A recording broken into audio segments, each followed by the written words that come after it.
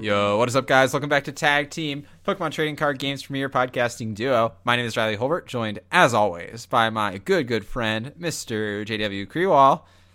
JW, how's it going today? It's going really well, Riley. Just another day in paradise. Another day in paradise. Yes. How are you? I'm doing well, man. Last night, I decided to join the early sleep gang, so I went to bed at like 8:30, and I've been kind of high energy all day because I actually had time to sleep, which, who knew that was a thing?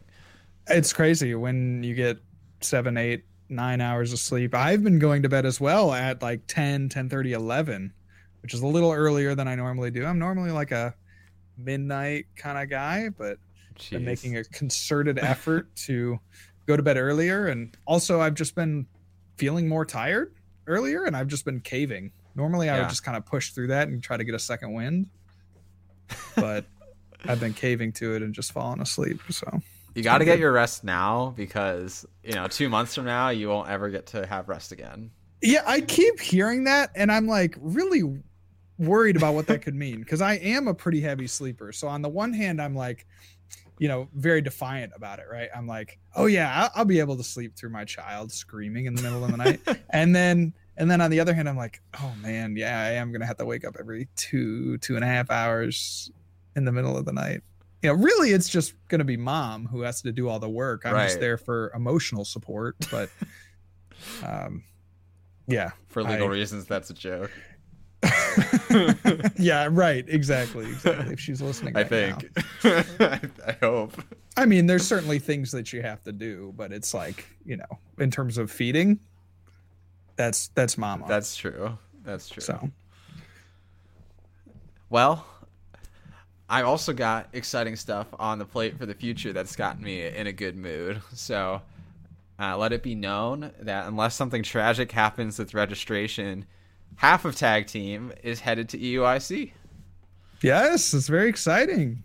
I know. So made kind of a last minute-ish call that we'd be going to Frankfurt. So me and some friends are heading over. It'll be awesome. You caught the bug. Caught the bug. Yeah, I was watching Salt Lake, and it's like, I can't wait until May to play Pokemon for Indy. I need to play Pokemon now. And so I decided Germany was the next place I could do it effectively. Yeah, I'm super jealous. I wish I could go. I haven't been to an international championship outside of the United States. And I think I've only been to one IC, quote unquote, IC since they've been in Columbus. So it's something that I want to do at some point, and I was really excited pre-COVID, to go over there for London, but I'll be stoked to get over there for the World Championships. Yeah, I've done one other non-American IC. I went to the Latin America one in 2018, and that was amazing. And now that I'm a little more financially stable than I was in 2018, 2019, I would kind of like to do at least one of the ICs that are not in America going forward. Probably won't be able to swing like the full grind every single year. That's just a lot to ask for in terms of like PTO and even just like scheduling my life around that. But getting one fun experience a year, that sounds pretty dope. Yeah, and then also hitting up the regionals that are a little bit more reasonable to attend. Yeah, Salt Lake was certainly not that free. It was actually significantly cheaper for me to book a flight to Frankfurt than to Salt Lake City. Isn't it funny how it works out like that? It's insane. It's actually insane. Oh, in my opinion, unacceptable. But that's neither here nor there, I guess. So fun stuff ahead. With that all said, Salt Lake has happened and concluded, and we've got lots to talk about, JW. Yes. So Salt Lake City Regional Championship wrapped up last weekend. If you listened to us last week, you heard kind of our predictions for what the metagame would look like, and largely it seems like that did shake out. But the biggest surprise was ultimately how the tournament ended up. I think a lot of people were expecting Mew to make it all the way to that top 8 and maybe even win the tournament. And that was not the case. The finals was Drew Kennett versus Finnegan Lynch with the Arceus Gengar and Suicune Ludicolo decks, respectively, with Drew taking home the whole tournament. Congratulations to Drew Kennett for his second regional win. And I don't think that's what people were looking at as being the main tournament contenders when it came down to it. No, absolutely not. I mean, Drew joins a very illustrious club of specifically people with two regional winners. Yeah. So congratulations to him. But yeah, if you look at the top two decks that kind of represent, they might not be the biggest picture of the tournament, but they kind of represent what happened at the tournament. Absolutely. They were two curveballs. I think if you had told anyone before the tournament that Suicune would be in the top two or even the final four, I think you might have gotten some odd looks, or maybe people would have said you're crazy, or you don't know what you're talking about. But certainly Suicune, yeah, or please quit Pokemon forever. Don't ever speak to me again.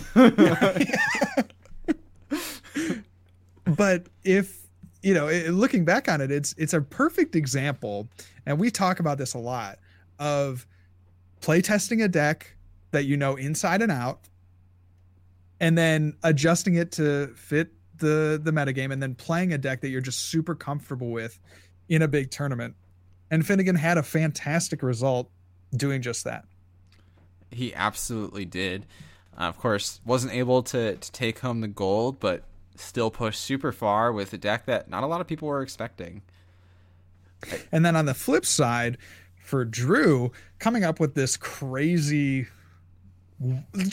I don't know, you look at the list, and when I first saw it, I was just, it was just so far from something that I think I would ever think of. But at the same time, it just happens to work. And that's like kind of the cool thing about Pokemon, is that there's always going to be new ideas, new innovators, new combinations being thrown around. One of the things that I really liked from his deck was obviously the Hyper Potion. I mean, that to me is a card that, moving forward, is you really have to consider whether or not to put it in your Arceus list. Like, I think it's going to be a pretty solid card for lists. A lot of people were thinking, oh yeah, Charon's Care is good, but obviously that takes up your supporter. So if you can get that similar effect from an item card, save your supporter for something else, I mean, that's a huge benefit. So Drew kind of found that magic there, was able to harness that and ride that to a finals win, which is really, really cool. Props to him for finding that. Props to him for cutting out the Inteleon line from an Arceus deck, just playing the Bibarel. Props to him for finding, possibly, maybe in my opinion, like the best attacker in this metagame in Gengar, and just slamming it into an Arceus deck and kind of fusing them together and making this new creation. I mean, there's a lot of things about the deck that kind of make you go, huh? But then in hindsight, it just all works. It's really a beautiful thing. Amazing deck by Drew Kennett. It is clear to see how that was able to kind of pull ahead and take home the win. So let's take a look then at kind of what the structure of this episode is going to look like. We got a lot of stuff to talk about from Salt Lake. Liverpool obviously coming up this weekend as well. So in the front half of the episode, we're going to talk about some of the going-ons from Salt Lake. We'll talk about how our friends and testing group performed and what they brought and why it was or was not successful. We'll talk about the infamous DQ from the top 8 of this regional championship. And then after our card of the day and reads, we'll go into some of the more interesting happenstances from Salt Lake, particularly what Mew's performance looked like, and kind of bridge that into what that means for Liverpool. Let's do it. Let's freaking do it. So let's start off with kind of just talking about how the homies did down in Salt Lake. So for the uninitiated, Andrew Mahone, Kevin Baxter, and I really went in the lab for about a week leading up to Salt Lake. I kind of wish that we had started more rigorously testing earlier. Hindsight's, of course, 2020. But we ended up bringing a very straightforward Arceus Inteleon variant with just standard like double Charon's Care, 4 draw supporters. You had a pal pad to get your bosses and Charon's Cares back. Nothing like really too shocking. There was really no special sauce in the deck. The logic being that, if you play an Arceus and Teleon deck and you play it well, you're likely to outplay many of your opponents. You have an okay matchup versus Mew, and that should be enough to at least get you points, if not win the tournament. Kevin Baxter took that idea and somewhat modified it. He took out 2 cards for a 1/1 single strike Mustard and Beedrill combination, which ended up working very well for him. He also swapped the energy and stadium counts to better accommodate the Beedrill. Obviously swapping the water energies for grass energies, and he slapped in a training court to like pull off Beedrill combos more reliably. In the end, Andrew had a rough showing after his 3rd loss. He dropped from the tournament, hit some tough matchups, didn't draw what he needed against Mew, had some misplays that can be very punishing in these Arceus decks. So he was not super satisfied with his outcome. Kevin took the deck to day 2 and struggled in day 2. He ended up in what I'll call the Mew zone. The bottom half of day 2, you're basically guaranteed to play a Mew every single round if you were there. It was crazy. So he played like 5 Mews in day 2 or something ridiculous, like maybe 4 Mews in day 2, which was absolutely insane. And I think he went 2-2 against those Mews. Something like that, yeah. Yeah. I don't know if the Beedrill pushed his matchups too far one way or the other, but we were happy to see Kevin in day 2, and he's managed to squeeze in the top 64. These large day 2s, it's easy to forget after years of not playing Pokemon, but you can have these large day 2s and still whiff top 64. So Kevin managed to avoid that with some nice dubs over Mew over the course of the day. Yeah, absolutely. So it was a little bit of a disappointing finish, I would say, for the group. I mean, it was just Kevin and just Andrew. So I think, if I had gone, or if Riley had gone, yeah, we would have done so much better. We probably would have, at least debated. But that's neither here nor there. We didn't go. We only have Kevin and Andrew's finishes. And so was it, I think, we were talking a little bit before the cast, kind of were we on the right path? I think, yes. I think Arceus was the card to play for this tournament. I mean, obviously Mew is like very, very good, still very strong, and will continue to be strong for the foreseeable future. But I think Arceus is that card that I think you would gravitate towards, that I would gravitate towards, and just trying to figure out the best list. Did we come up with the best list? I think maybe for straight Arceus you could make that argument, but the problem was there wasn't enough, in my opinion, spice looking back on the deck that was brought. So there was not a secondary attacker that had really any usefulness. Obviously Kevin had the Beedrill, which again, okay, you're a hater if you don't think the Beedrill has usefulness. But then there was no Zapdos, there was no Galarian Moltres, no Gengar, no Stonejourner, no spice to kind of push it over the edge and give it that secondary attacker that I think Arceus really wants. I mean, you're never going to one-hit KO any of your opponent's Pokemon for the most part.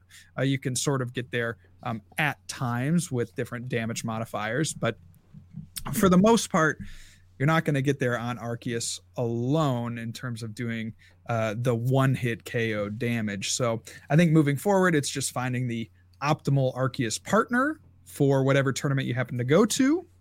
For this one, it was Gengar. But maybe in the future, that could shift just depending on what you perceive the metagame to look like. Yeah, and I think, part of that erupted where we got into almost like a circular effect with our testing, where we found that, like, against many of these variants, in Arceus Mirrors, like Arceus Inteleon was just the most consistent variant, right? So we wanted to have that consistency in the mirror. I think what we may have lacked the foresight on most especially was the prevalence of Gengar in the later stages of the tournament. What we had factored in Gengar pretty heavily. It was actually one of our top choices in the days leading up to the tournament, especially like looking at the Sunday and the Monday. Gengar was one of, if not our very top choice for the tournament. And we were kind of repelled by Gengar's lack of consistency. at least the Houndoom version. And I would still stand by, like, yeah, that can be kind of a troubling thing to have with your deck heading into the tournament. Although I do think Gengar with Houndoom, and we said this last week as well, has a phenomenally good Arceus and Mew matchup if it manages to set up, which that's really the sticker, though, is does it do that. But I don't think we factored that in especially enough into our testing, and it led to us being probably like 1 or 2 steps behind. I was really interested in testing the Zapdos in particular. I wanted to play Arceus and Teleon with Zapdos because we were testing a variant with Zapdos and Moltres, just the Vs, not the basic. And Zapdos was doing really, really well. The step behind I think we were, which Ian, Rob, and Nick managed to solve, was the cape was really, really smart. It was a great addition to the Zapdos. It lets it survive the hit with a choice belt, even with a 3 basic energy Arceus. And that was just so solid. And if you're able to set up a Zapdos like that, you really put a lot of pressure on your Arceus opponents, many of whom were not playing Dunsparce. So it's a free, like, 4 prize attacker. Which, I mean, that's pretty smart, right? I don't think necessarily that you should slap in these techs like a Dunsparce. No, and of course, and I think into a blind metagame. I think there was, general understanding amongst the entire player base that, like, nobody would actually be playing Dunsparce at this tournament. Right. That seemed to be, like, the prevailing thought that everyone that I knew was kind of rolling with, which I would agree with. Like, yeah, why would you? You don't know what fighting attackers they're going to be. Plus, there's Mew, so, like, why would there be fighting attackers? Right. The Sandaconda deck also kind of preyed on that same thing, right? Because Sandaconda really is not, like, that good of a card. Right. You know, it's just a huge guy who Arceus can't respond to. But Moltres or Zapdos with a cape is also a huge guy that Arceus can't respond to. And a little bit easier to set up, and it has, a little bit more utility in the early game. And so, there's certainly something to be said. And congratulations to Nick Moffitt and Ian Robb for coming up with that combination. And unfortunately couldn't quite get it to the top, but coming in at 4th and 5th, really, really good showings for their deck. Absolutely. So overall, our testing group result was kind of underwhelming. We clocked in the testing a little bit late. I think if there's one thing that we've been consistent in recommending in Tag Team is be thorough in your testing. And if you test a lot, you will get that success. One thing that I think going forward, and I didn't do as much testing as you guys did, but just kind of perceived from, a little bit on the sidelines, was just, I don't think that there was enough experimentation with the lists. Really at any point. I mean, the Arceus deck was certainly one where you could just go crazy with it, because Arceus, I think, brings a very unique element that we haven't really seen before in the Starbirth ability where, if you're dead drawing early, you can get out of it, or you can play these weird one-of techs like the Zapdos and the Cape of Toughness. So you could just pull it out of nowhere kind of whenever you need it. So I think there could have been a little bit more room to just go a little bit crazier, kind of try more things out, especially I would agree building with that. around Arceus. I think the other kind of side element within that is, like, not every Arceus deck even needs to play like a 4-3 Arceus. And we saw that with, Drew Kennett's list played like 4-2. The Ian Robb and Nick Moffitt list played 2-2. And, like, those slots are super valuable in an Arceus deck. Those, like, 2 to 3 to 4 slots can completely change, like, what your deck looks like. Just in themselves. And, getting too caught up in, like, Arceus is the fattest, biggest 2-prize attacker, which it is. But it also kind of, like, self-caps in a way. Sure. Absolutely. So I'm really looking forward to kind of, like, how Liverpool continues to innovate on that. I'm sure the Limitless folks will cook up something spicy for us. But before we jump too deep into that, we have to talk about the DQ. We absolutely do. It seems like we're back to normal, like, officially now. We have our first big scandal event that happened at a major event. And so this one, pretty unfortunate because it has to deal with marked sleeves, marked cards. And so for those that maybe are newer to the game, one of the ways that you can cheat is that you can, scuff certain sleeves or put little indents on the sleeves or in some way mark the sleeves so that you have a better idea, what those are, right? Or you have a better idea of what they are. And so there was a controversy in Salt Lake City surrounding a player, Andrew Munoz, playing an Arceus Gengar build, kind of ironically, arguably, the best deck for this tournament, and had some problems with these marked sleeves. Now, there is some debate because it is a technique of potential cheating. I don't want to say he did cheat, but the record might show that he did.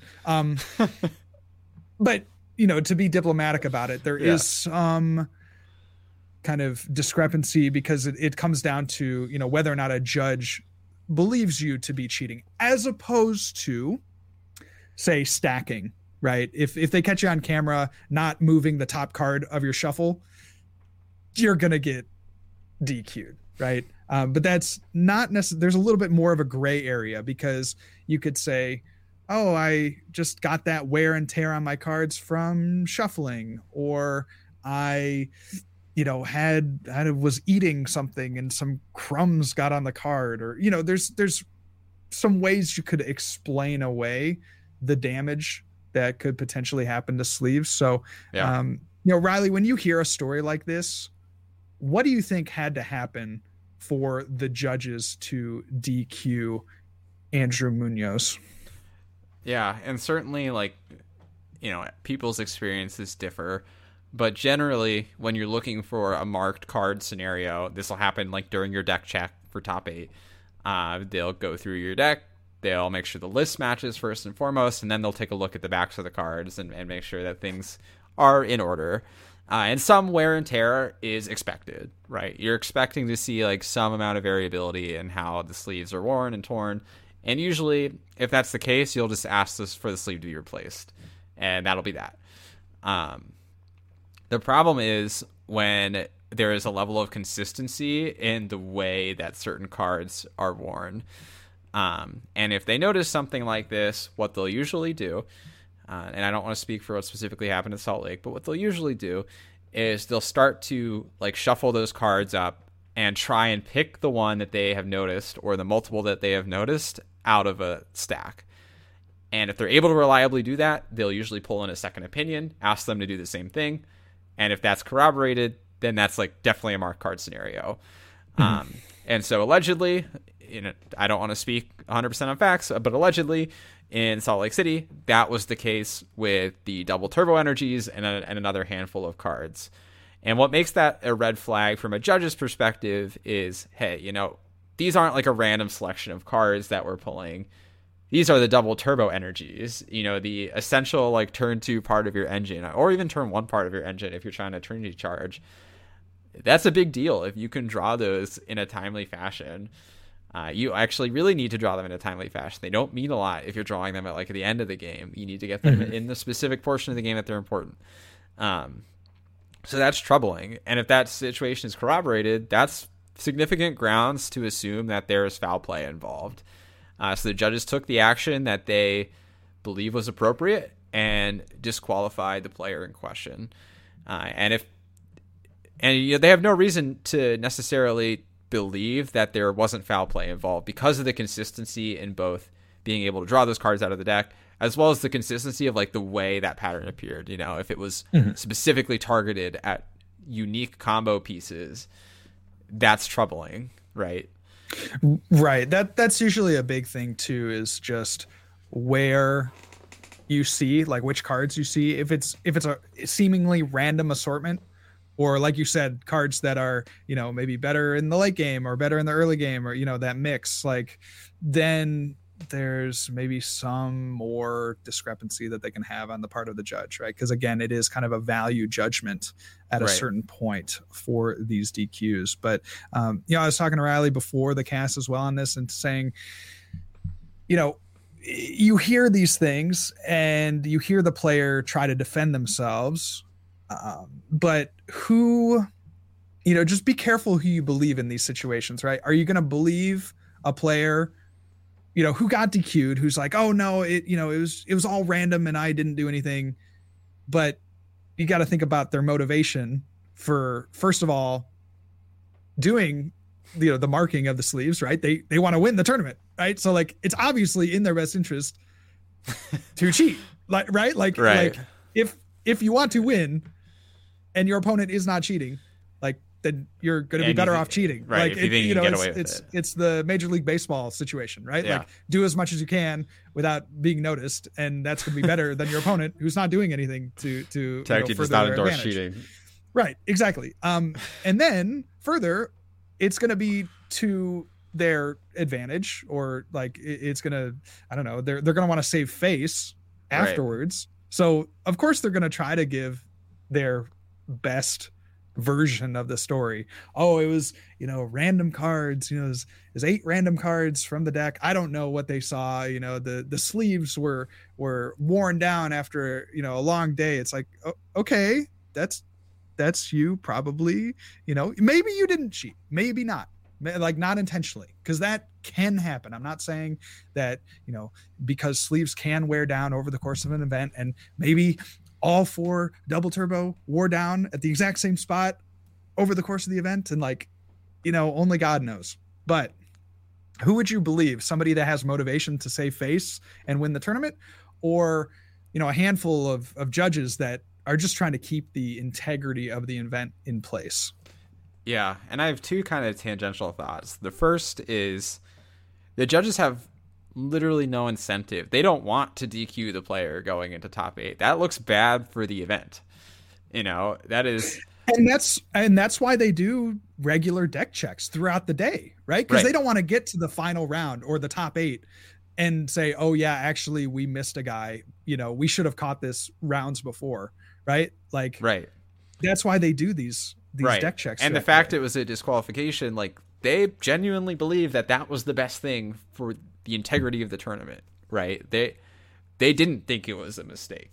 And that says a lot in of itself. Is like, there's actually motivation for the judge to have never found it, like not needed to find a DQ rather. Because they want the top 8 to be good and successful, because that is what they want. They want the event to be successful.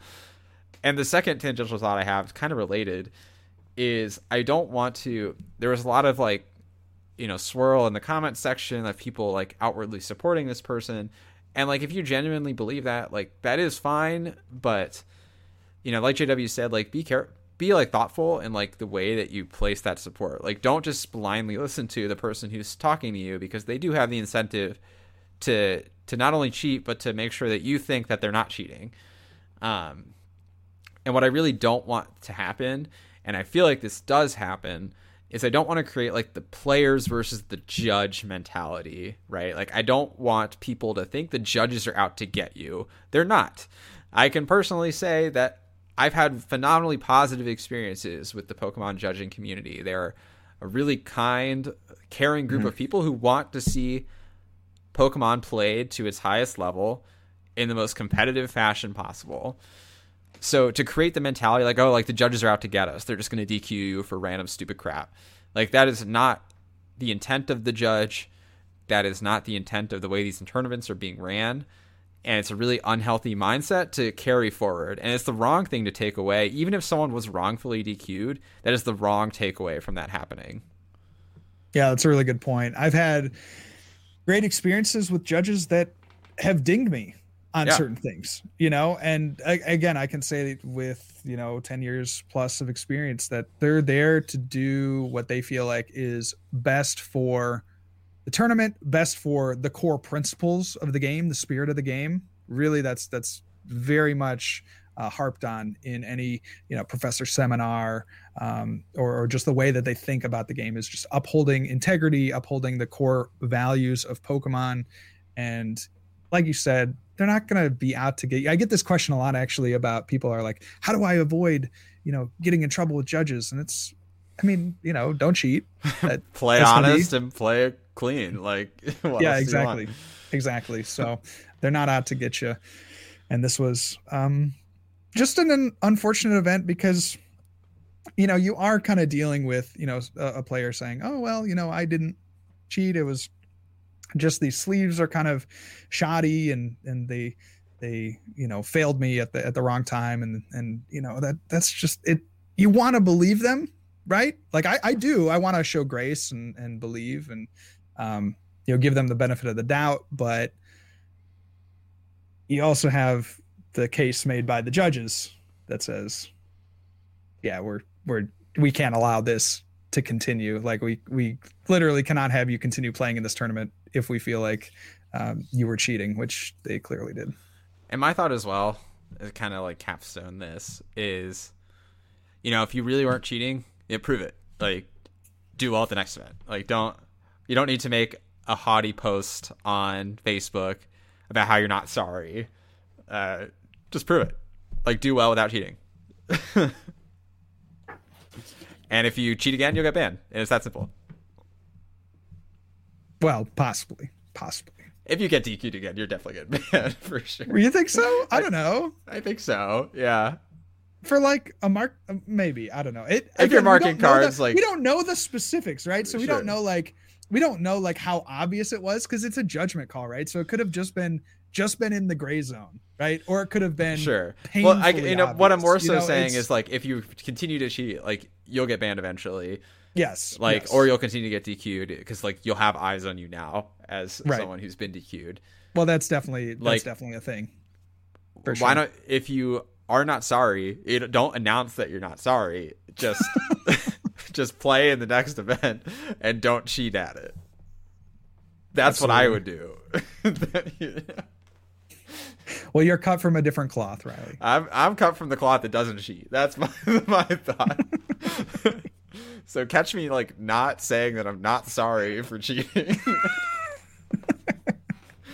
I don't know. Is that a hot take? Maybe it's a hot take. Only our viewers, tag teamers understand. Can decide. Yeah, there you go.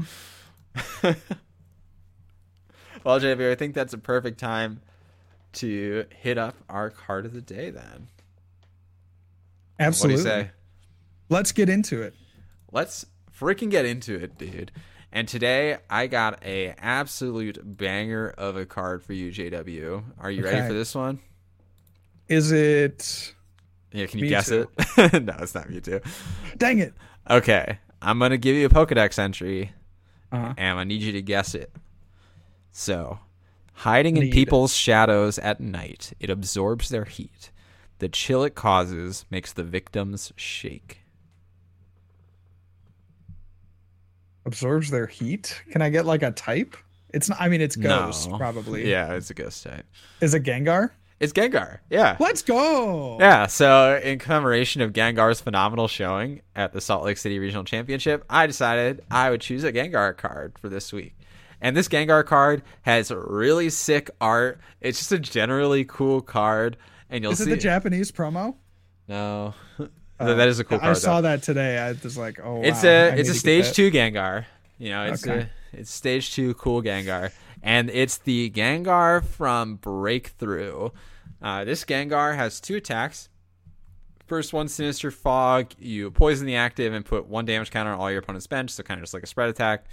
And the second attack is kind of the meat and potatoes of this card for 1 psychic and 1 colorless. Creep Show. If your opponent's active has 3 or more damage counters, it's instantly knocked out.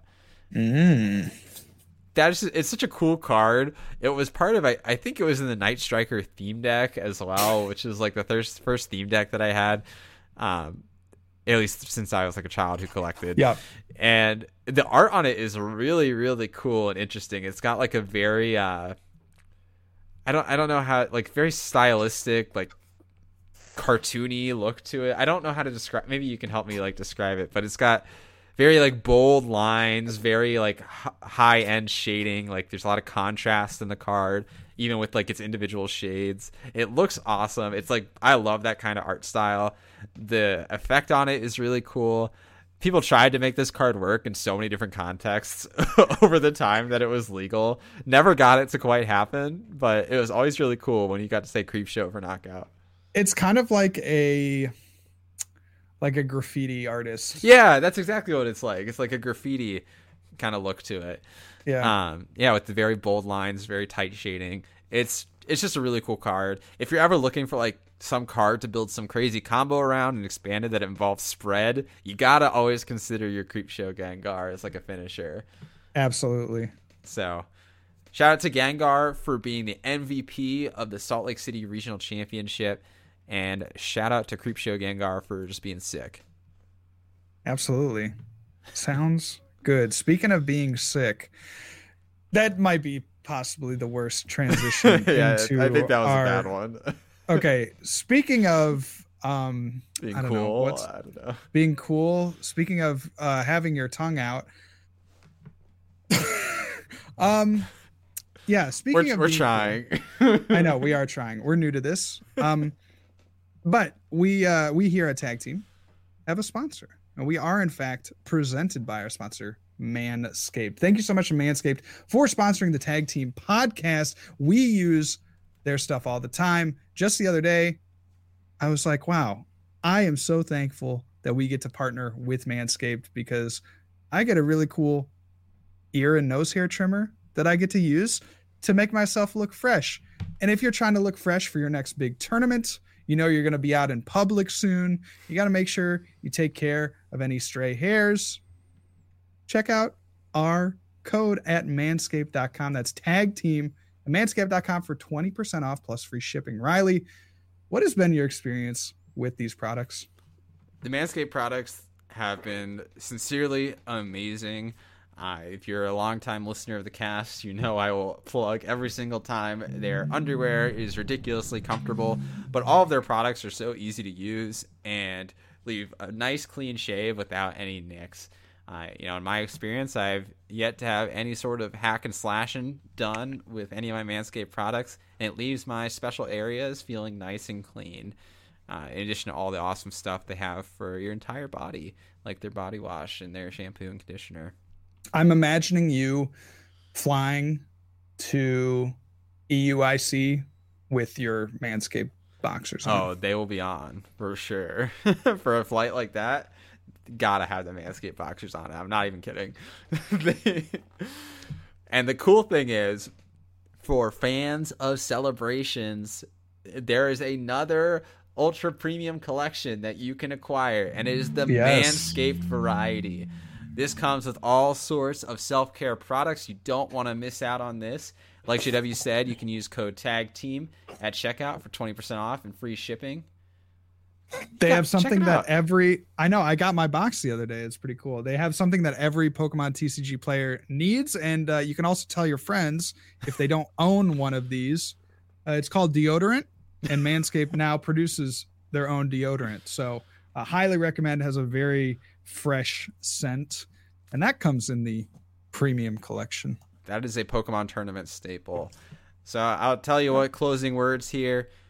Definitely check out Manscaped, because the one thing that's worse than being DQ'd from a tournament is being the guy who smells bad at a tournament, and Manscaped will be keeping you fresh. Amen, brother.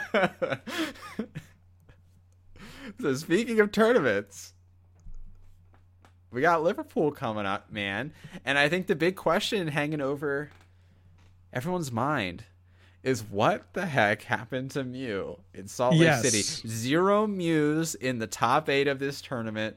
What is going on? Well, it's a little disingenuous to say, where is Mew?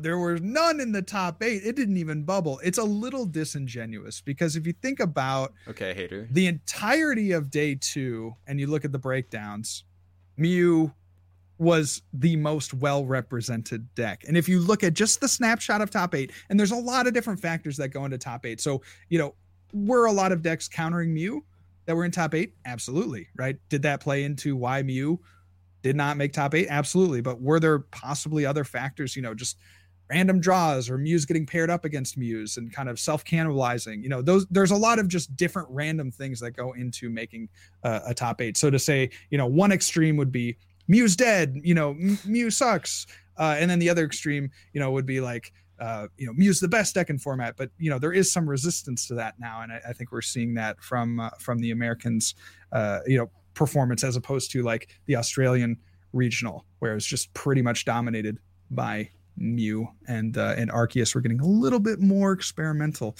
But yeah, looking at the entirety of the day 2 landscape, 32 Mews out of about 70 players, making up just over 40% of the day 2 field. So pretty, like, still very impressive for arguably still the best deck in format.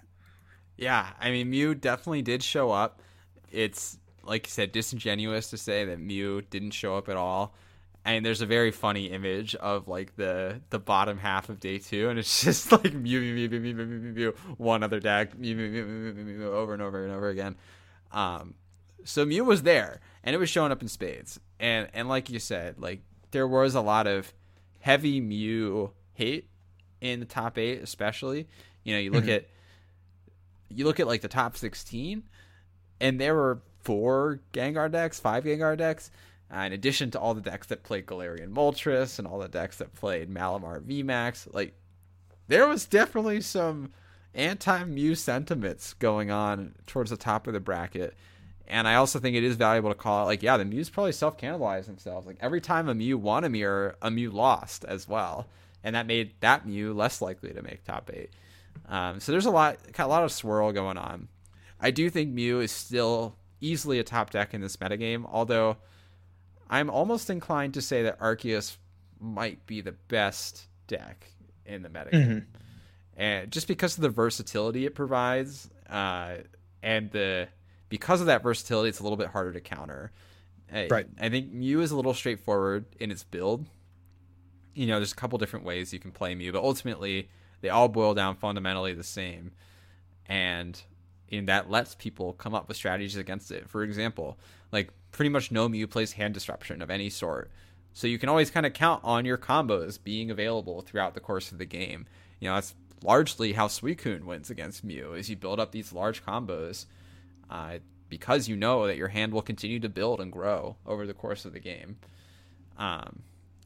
Mew also is pretty vulnerable to like hitting for weakness in single prize matchups. You know, that Galarian Moltres is really tough for Mew to deal with, especially twice in a game. And you know, there's a lot of decks that are kind of using that over and over again. I also think Mew is I don't know exactly, maybe I want to say it. The Mew is a high skill floor or low skill floor, high skill ceiling deck. So you can get to like 90% efficiency with Mew without trying very hard, but you need to be really good to squeeze out that last 10%. And that last 10% is what makes you top 8 and wins you regionals. Right. We saw Mew be piloted to a 10th place finish by Caleb Gedemer. So it certainly had kind of the chops to be among the best. But yeah, I think what was to come out of this tournament was that there was the best deck from Brisbane, which was, you know, Mew. I mean, it won the tournament, had 4 placements in the top 8. And then you have everyone playing the counter to the best deck here. So Gengar, be it Drew's deck, that was Arceus Gengar, or, you know, straight single strike Gengar with Houndoom, or Arceus with Moltres and Baby Moltres, Baby Galarian Moltres. And like those were all the counter decks to Mew, and those did really well at Salt Lake because there was no like counter to that counter. Right. You know, and there's a heck of a lot of Mew for them to feed on. Exactly. So I think as we head into another tournament beyond this, I mean, it stands to reason that there would be kind of the next evolution would be maybe Arceus with a bit more fighting, and then maybe give Mew a little bit more of an opportunity to kind of rise back up and take higher placements, because we're certainly seeing Mew still dominant in online tournaments. Yeah, it's not gone anywhere. You know, it didn't go to top 8, but it was certainly all over the place in Salt Lake. So that begs the question then, JW, what is Liverpool going to look like? You know, kind of a quick recap on our top 5 in terms of popularity from last week is we predicted Mew at number 1, then Arceus, then Gengar, then Jolteon, then Malamar. Do we think something similar will happen in Liverpool, or will there be kind of an evolution or shift there?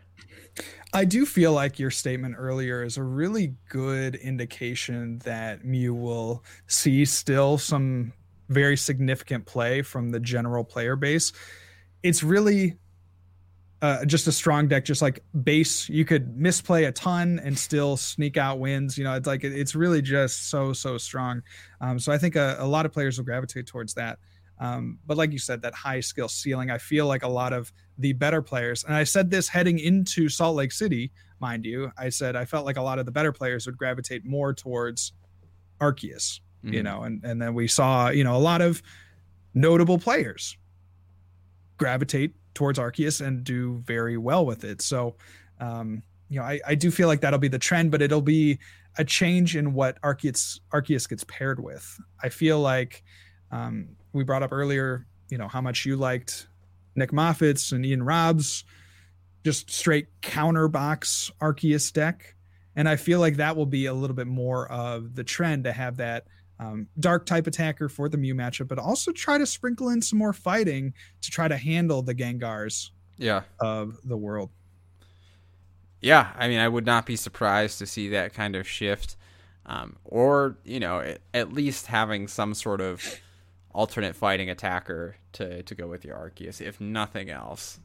Right, like play, take out all the dark and fighting and maybe just focus more on the fighting. Now that, I'll be honest, that would have been my choice heading into Salt Lake City. I was really on, and my Twitch chat knows, and my Discord people know that I was telling them, like, I'd probably choose Arceus with a fighting type, because that's kind of the one step farther. We have the base format in a vacuum. Mew is probably the best deck, and then you have you have your kind of counter to that, which would be Arceus, and then a little bit farther Arceus Gengar, and then whatever counters Arceus Gengar is kind of the next step in this kind of meta development. Yeah, and I definitely kind of thinking the same thing. Like, an Arceus with a focus on a fighting attacker seems like a good choice into Liverpool. I hate to make statements of definity, but that's something I would highly consider at this snapshot in time. I was even thinking, like, going back to like the Lycanroc VMAX or the Sandaconda VMAX and pairing that with like an Inteleon or a Bidoof engine, seeing how that works out. Right. I actually think the Lycanroc VMAX is like not a bad card, but well, and I mean, you have the groundwork, right? Like, we saw Drew can do it. Absolutely. Right? You take Arceus, you slap it with your favorite VMAX, you're probably not going to do too bad. So now it's just picking the color of VMAX that you're going to play. Yeah, absolutely. And the Bibarel certainly a valuable inclusion in those decks as well. Makes things like churning through your deck for Hyper Potion much easier. It's just generally a smooth engine to run. So I like that a lot. I mean, the Inteleon variant as well, I like, just slamming a bunch of ball cards in your deck as well. Inteleon variant's more space heavy, which I think ultimately played to Drew's favor for the Gengar version, because he could fit things like the multiple Hyper Potion more easily. Mm-hmm. Yeah, and he was also a little bit more able to control the pace of the game by, timely collapse stadiums. Right. Yeah. Because the Inteleon variants are going to need that real wide bench. You're going to want 2-3 Sobbles down, over the course of the game. So being able to control the bench is obviously very huge against that type of deck as well. Absolutely. So, and ultimately the collapse stadium was a huge factor in his finals.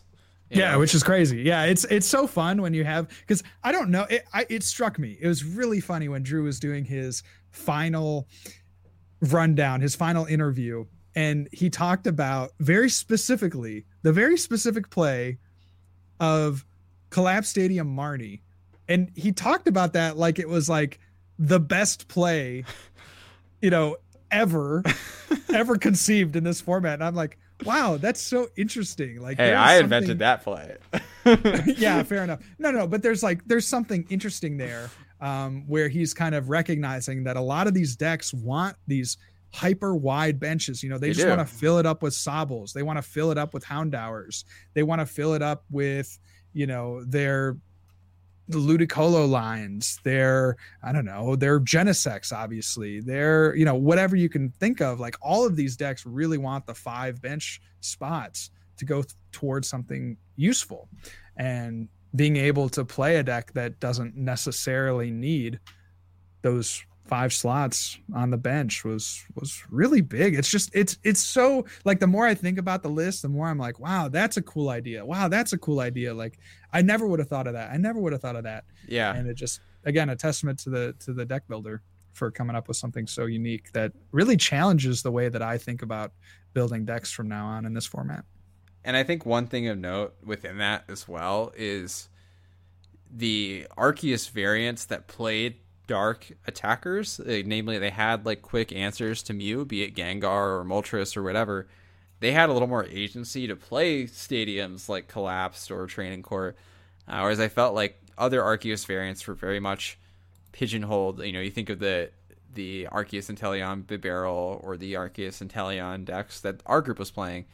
They were much more pigeonholed into kind of like forcing the path issue because they needed that out against Mew.